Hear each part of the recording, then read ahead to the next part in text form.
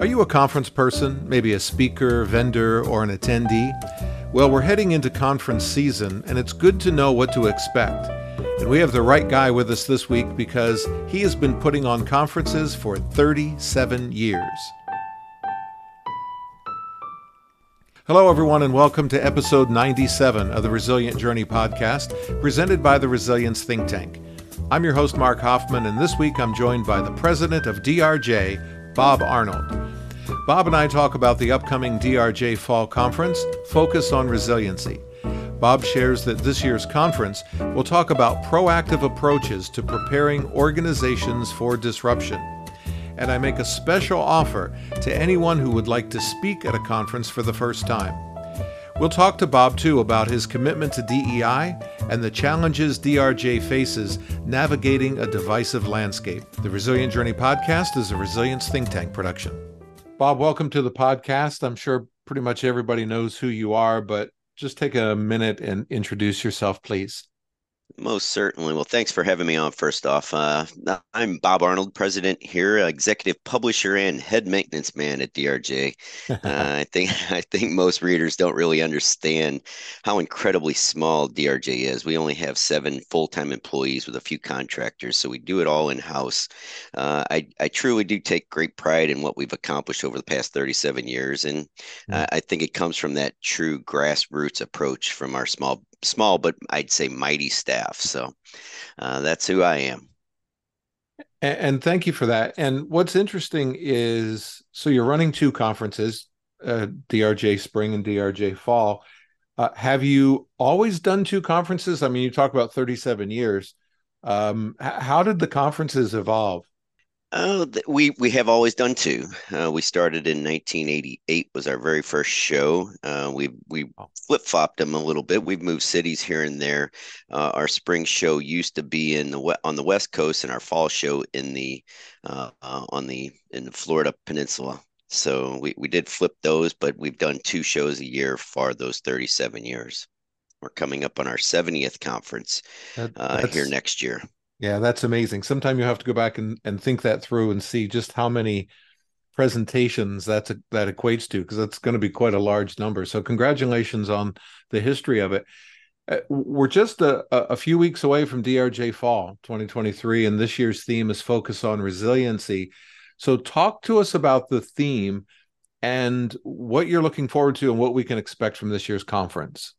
Well, sure. The theme is kind of focusing on resiliency. It refers to the concept of, I guess, building and strengthening the ability of any organization to withstand, adapt to, or recover from any sort of incident. It's more of a proactive approach, I'd say, on dealing with disruptions, disasters, or really any difficult situation an organization may face. I guess that's comparably to a more traditional approach of a reactive or incident-based approach that we've always done in business continuity of dealing with scenarios or risks facing your organization. So the theme is trying, I guess, to really focus on that idea of resiliency as a concept of as a whole and how to incorporate that into most critical business processes and decisions your organization face. That's a really good way to describe it. We have guests on all the time talking about resilience, whether it's operational resilience or various different iterations of that. And your description there was one of the best that we've had. I mean, when you talk about it's shifting that focus away from recovery just to being more resilient. So well done on that.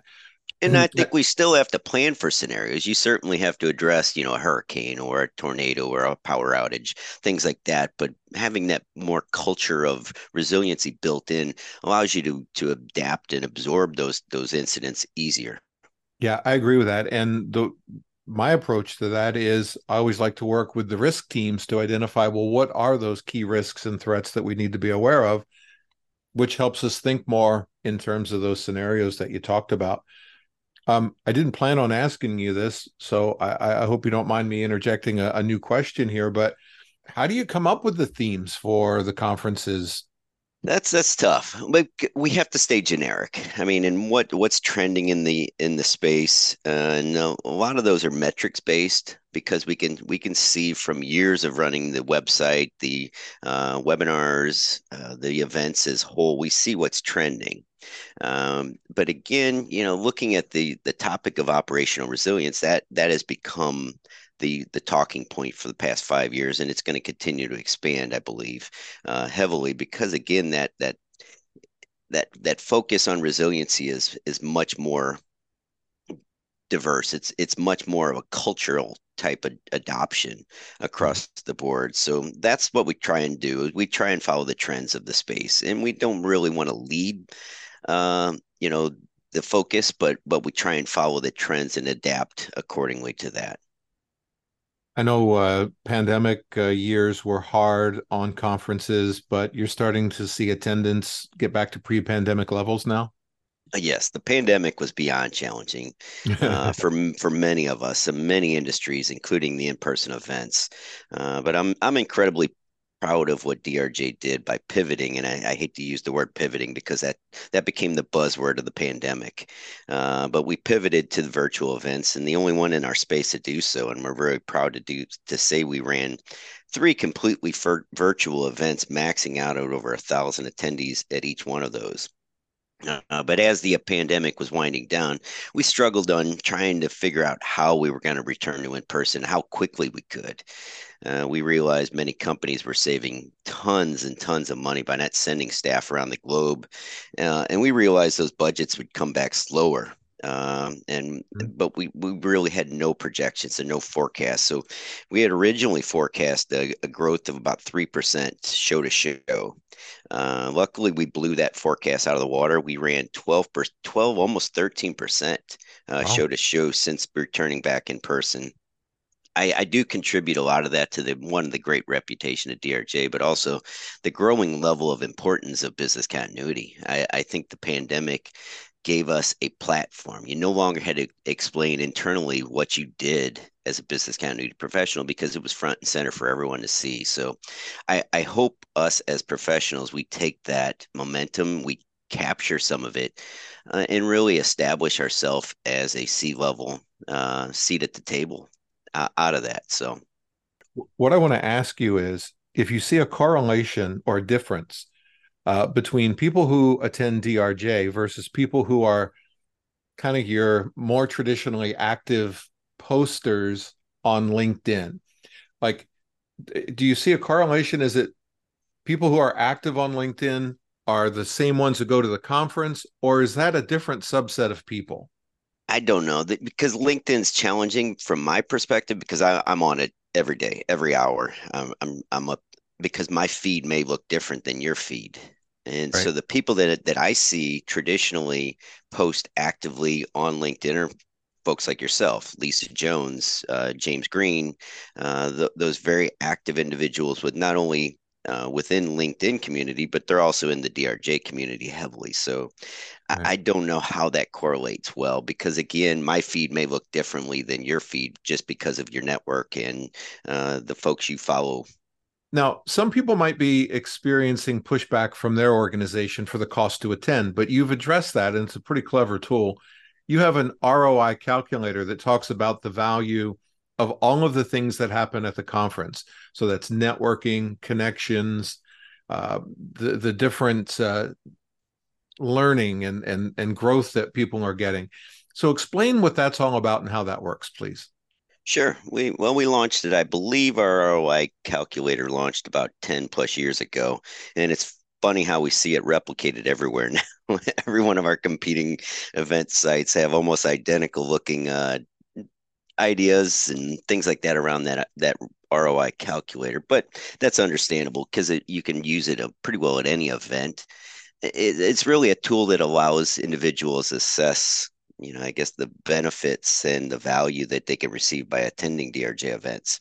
It's very subjective and it aims to help attendees evaluate the overall worth of their investment of time, money, and effort to get to the DRJ shows. Have you gotten good So feedback on that from people who said, "Hey, I used the calculator and my boss signed off on it"? We do. A lot of people in years ago we used to put it up as a straight PDF, and now it's an editable Word document, so you can punch in your own information, your own details, and add your own bits, tidbits, and things like that that may help internally for your own budget approval. But we do see a lot of people use it. I'm actually, believe it or not, attending my first ever DRJ conference in September. Um, I've never gone. The cost has always been what I consider to be prohibitive. So I'm an independent contractor. So not only do all of these costs come out of my own pocket, but it's also an impact on my earning time, right? It's not billable hours Right. while I'm at the conference. So the costs of all of that, plus travel and expenses and so forth, started to add up. So I've never been before. So for people like me who might be coming to their first DRJ conference, what can we expect? Well, sure. I guess outside of the agenda, because the agenda and our specific topics vary show to show, as we try and strive to cover the most up-to-date topics and trends again in our space. But one thing in common with every DRJ event that you hear is just the incredible networking opportunities, whether it be networking with other attendees, the knowledgeable speakers, which are some of the most active subject matter experts in the space, as well as the largest service providers in our space, the largest exhibit hall. There's always someone to network with and learn from at DRJ. And with DRJ events being the industry leading event in our profession, since its inception, I can confidently say that we have the best gathering of professionals in our space. We don't sell it as just only executives or just first timers or just certified folks. We promote it at all levels, pulling the most diverse and well represented show at pretty well every level. And that adds to that networking because if all the like-minded individuals are sitting around telling us, hey, well, you have 20 plus years of experience and that's the only thing, it's challenging to learn in that environment. With having such a diverse audience, it's very effective for the networking. We provide so many networking opportunities over those 4 days. It's incredible. The other big thing that I think a lot of people are not aware of is, as a bonus, all DRJ attendees have access to nearly every single session on demand for 90 days after the show. Okay.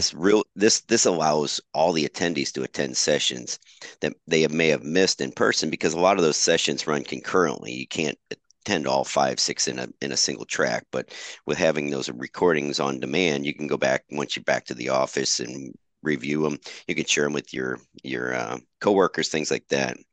And it's also a major perk that no other industry event still offers today. So And that I was going to ask you for some advice on what people can do to get the most out of the time at the conference. And that we'll count that last answer as a good starting point because as I was going through the program and trying to figure out, okay, what do I want to go see? There was invariably two or three things in the same time slot, and knowing that we have access to that stuff on demand really makes those decisions a lot easier. But what advice would you give for people to really make the most of the time? sure, and that's a deep question. I mean, that is I could expand on that for forever, especially knowing we've ran nearly 70 events. Yeah, But I can recommend kind of my quick laundry list, if you want to call it that, sure. is one, first off, don't be afraid to ask questions. That's questions to the staff, to the DRJ staff, to the speakers, things like that. I hate to use the old adage saying the only stupid question is the one not asked, but Mhm. it's actually true. Next is plan ahead. Review the agenda, see what sessions you want to attend, see what exhibitors you want to visit, see what speakers you really want to converse with. Try and set up some conversations prior to the event. Again, the approach the presenters. Most of our presenters, which are true subject matter experts in their space, they love to talk. Some may talk a little too much, but it's it's all worthy. It's all worth. It's very well time spent. What So. are you saying, Bob? A lot of speakers love to chat, and we many sessions we actually have to move them to the hallway because the next session is trying to kick off, and they still have 12, 13 people waiting to converse with them. So Sure. I would highly recommend approaching the presenters. Again, they love to converse and they love to talk about their areas of expertise. So the next is just network with everyone, and the key thing is including the exhibitors. I know there's a big population of our attendees that don't like walking the exhibit hall, or they're afraid they're going to get hard sell and things like that. But they're truly massive subject matter experts. They know every topic. They know every sector. They work and see so many organizations. They have so much input and knowledge in so many areas that I think we disregard them. And so I always highly recommend folks to walk the exhibit hall, talk to exhibitors, consultants, contractors, things like that. So that's a huge opportunity. Also connect on social media. We have a very large following. It's another networking opportunity that many may again disregard, but there's a lot of discussions being had on Twitter, on LinkedIn, things like that. The next up is attend networking events. Many of the best discussions I know I've had take place outside of the normal networking breakfasts or lunches, things like that. Those evening networking events are an opportunity for us to disconnect, unwind, and talk in a more casual, I guess, atmosphere. So, and the next is take notes and share it with your coworkers. And again, that goes back to that topic on those recordings. If there's a topic or a session that you think Bill in accounting or Betsy in auditing would love to hear, share it, expand that, and it gives back to that kind of ROI on your investment in the show, because it does allow you to share with your coworkers. One time on this podcast, I was speaking with an executive. We were talking about what advice he would give to people to advance their career. And what he said is never stop learning. And a lot of what you said can be summed up into never stop learning, like go ask questions. We talk about that all the time. Be inquisitive. Don't just stay on the surface. And so I really like what you said there. You talked about presenters. I want to give encouragement to someone who has always wanted to present at a conference, but they've never maybe either had the self-confidence or the courage or whatever to step up and do that. So what advice would you give to someone who's in that situation? They've always wanted to present, but they've just never done it. What's the best way to break into that?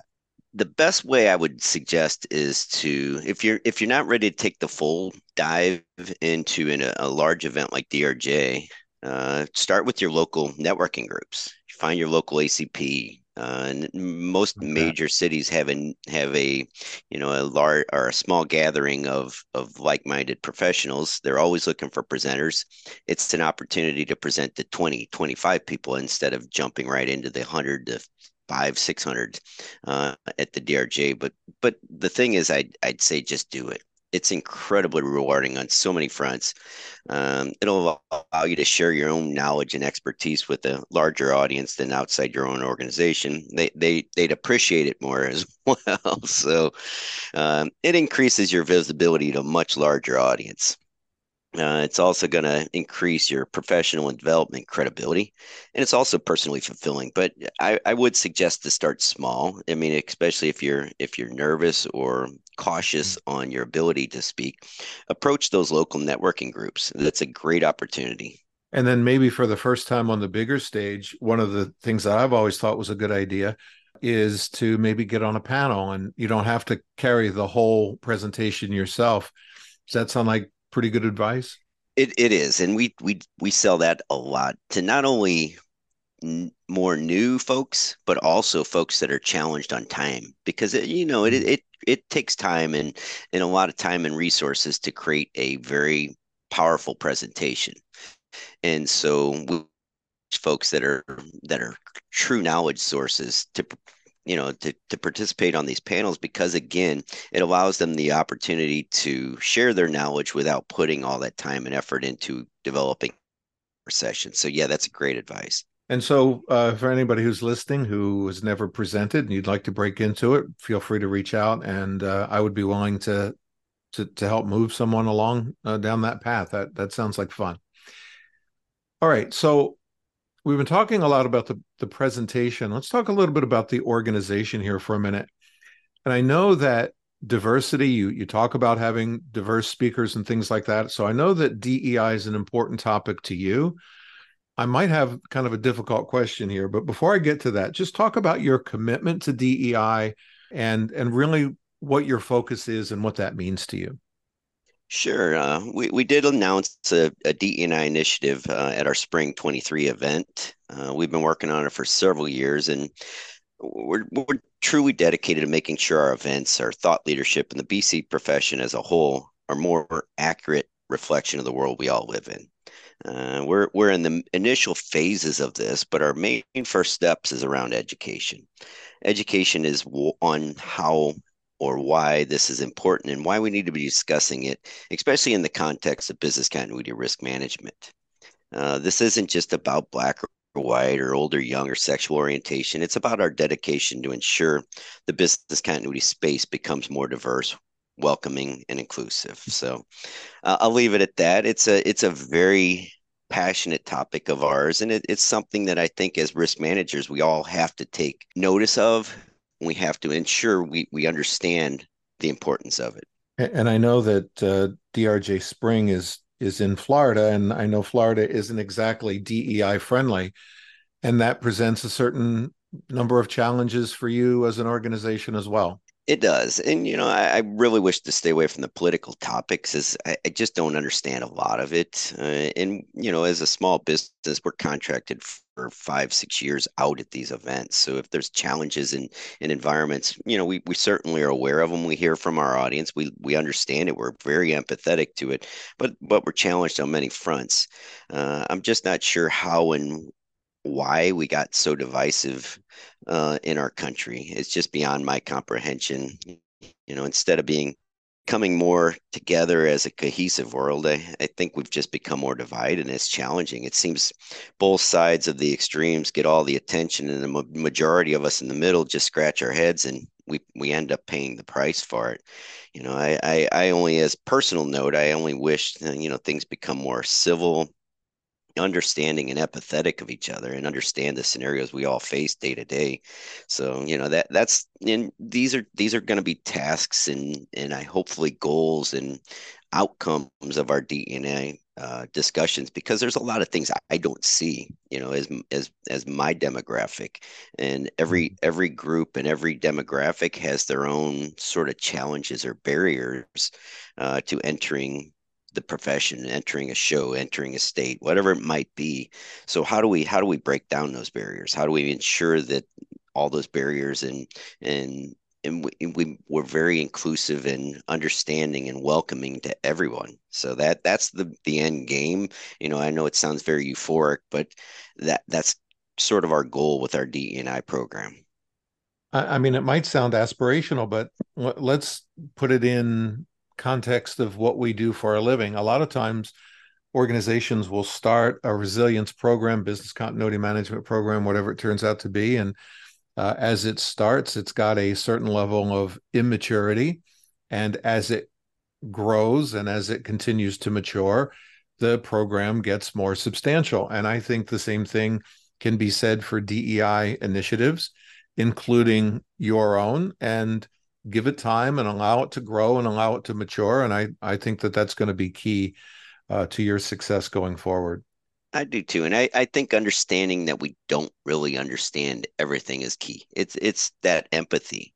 And I always go back to the step of, are the one of the main things that I'm so passionate about it is my father was handicapped. I mean, he's been handicapped since 1990. He's been in a wheelchair. He has barriers to things that most of us would never understand. I'm empathetic of that because I understand, because I lived with him for so many years, understanding those barriers. But someone without those challenges may not understand the barriers that he and faces pretty well every day of his life. So how do we address those? How do we identify them, and then have plans of attack to correct those? I'd like to know best way, I guess, for people to connect with you, and maybe even more importantly than that is, what's the best way for people to learn more and to register for DRJ Fall? Most certainly. Well, the easiest thing is my I'm pretty sure one of the easiest emails in the world is bob@drj.com. They don't I get would much agree with easier. that. So people try and give me their emails. I'm like, let me give you mine, and you could just shoot me an email because it's very simple. You could call our office anytime. Also, drj.com is just a world of resources. We have so many tools, articles. We publish on average about 25 new articles a month. And so we have about 138,000 subscribers right now on DRJ.com. So I'd recommend at least visiting DRJ.com. And of course, DRJ fall and spring are both linked directly from our site. So as well as our two main social media outlets are LinkedIn and Twitter. So you can certainly always reach out to us via that. So Bob, hey, thanks for coming by the podcast. I appreciate having you here, and good luck with DRJ Fall. wonderful. Thanks for having me, Mark. I want to thank Bob Arnold for being my guest on this week's episode and talking to us about DRJ Fall 2023. By the way, all managing partners of the Resilience think tank are going to be in attendance at DRJ Fall. So come look for us and talk to us about some exciting things that we have in store for the Resilience think tank. The Resilient Journey podcast has a lot of great guests lined up as we head through the rest of the year. So join us, won't you, as we continue our resilient journey.